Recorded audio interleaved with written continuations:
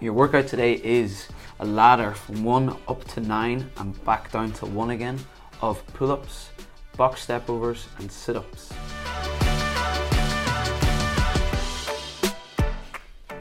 There's a lot of reps.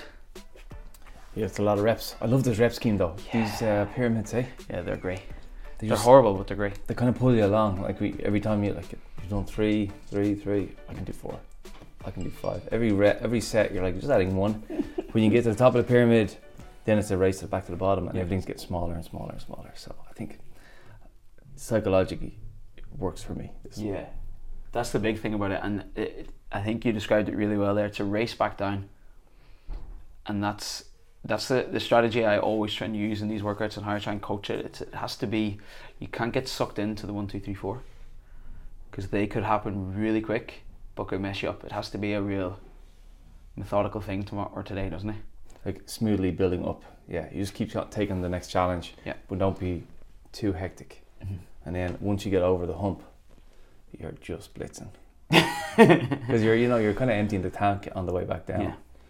The bulk, once you get you got 1 to 9 done, once you get the 8 done on the way back down, you've got the vast majority of the work is completed at that point, and you can probably afford to step on the gas a bit more.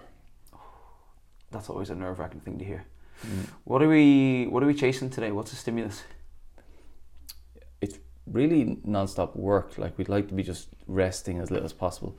There's loads of transitions. It's a big factor. So when we think about those early sets, we're doing 1, 1, 1, 2, 2, 2. We're transitioning really quickly, or very often. So it's to not waste time in those. Again, not sprinting, but we don't want to.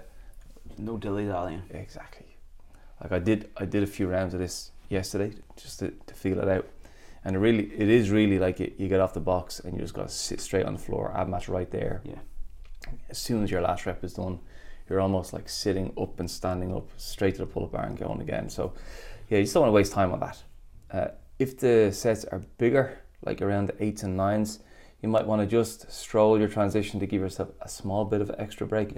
But we just don't want to we don't want to get to the next station and stand there. That's what we're trying to avoid. Many transitions, is it 16, 17? That's a lot of potential time wasted, isn't it? If you let it happen. It's a lot more than that, right? That's like 18 sets altogether, isn't it? Yeah, but there's 3 movements. Oh shit, yeah, sorry, I was just looking at the sets. So we're talking almost 60. Yeah, exactly. Wow. It's a lot of transitions. So we do have to be efficient there. And you think about like the less you're resting and the smoother you're transitioning, the fitter you're getting. You have to think that's your mindset. So it's kind of in your hands in that point of view. The set is small enough that you can probably get it done. So and the movements are kind of complementary as well. A pull-up doesn't massively affect a box step over, which doesn't affect a sit-up, which doesn't really affect a pull-up. Yeah, the muscles are probably not going to interfere with each other too much. How long is this going to take? Let me just look at the cap here. We have an 18-minute cap. We have an 18-minute cap, yeah. So it's just steady. Steady.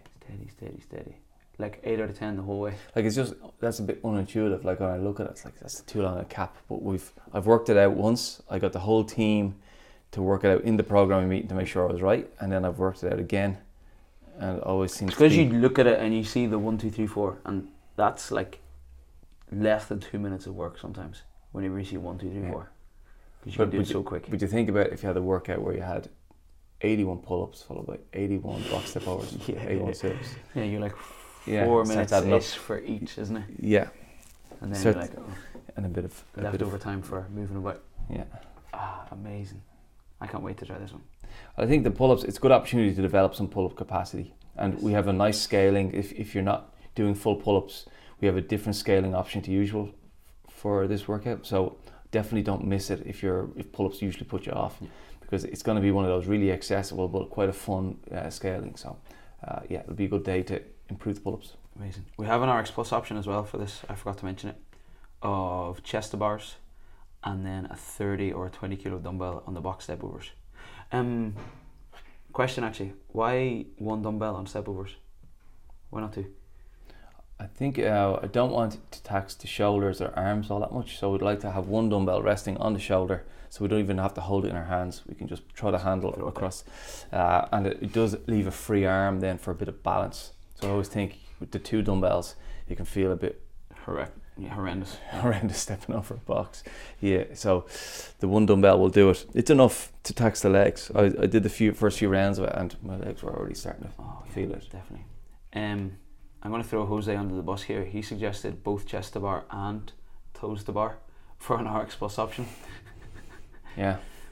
Say I have a lunatic in the morning and they want to do that. What's our thinking behind that? Well, if you have over 30 unbroken toes to bar, if you have 30 unbroken chest to bars, then it might be absolutely makes sense. But if you have if you can do 10 of each, these would fall apart badly. Yeah. So just a risk factor then as well, isn't there? Of there's so much gripping going on. It's just grip, and it would probably become unsafe if the capacity is not through the roof, if it's not really competitive. So use the sit-ups to strengthen your midline. Be really deliberate about your technique. Again, one of those exercises is so easy to do poorly to get them done quickly. Yeah. It's not what it's about. We're trying to build power in the midline. Yeah, for sure.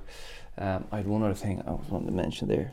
Oh yeah, if you struggle with getting a bounce out of the bottom of a squat, out of a clean, some people have that really dynamic bouncy bottom. Mm-hmm. It's really good. And then some people go to the bottom, and then they have to grind, and it nearly kills them. If it's that's something that I used to really struggle with, and I've started to develop more bounce in the bottom, and you can do it. The step over is a great opportunity to do that. Yeah. And the coach will be covering if performed correctly. Yeah. This is a real. You'll be glad you did this workout in 6 weeks' time, kind of thing, because there's so much to carry from it. Yeah.